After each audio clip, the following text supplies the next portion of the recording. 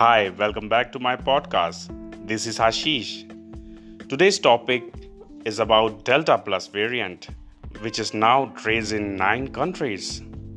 Even as the nation rushes to vaccinate large chunks of the population, as they have raced against coronavirus, a new variant of the coronavirus called Delta Plus has come under the global watch.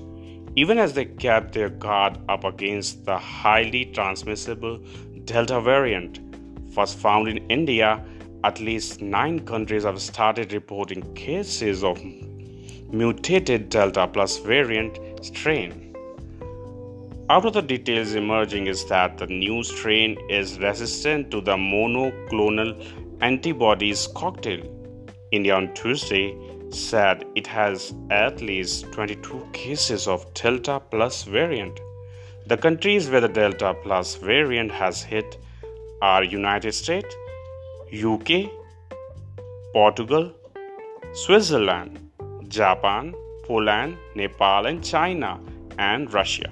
In India, 16 of the 22 cases of Delta Plus variant have been found in Ratnagiri and Jalgaon, which is in Maharashtra, and some cases in Kerala and MP.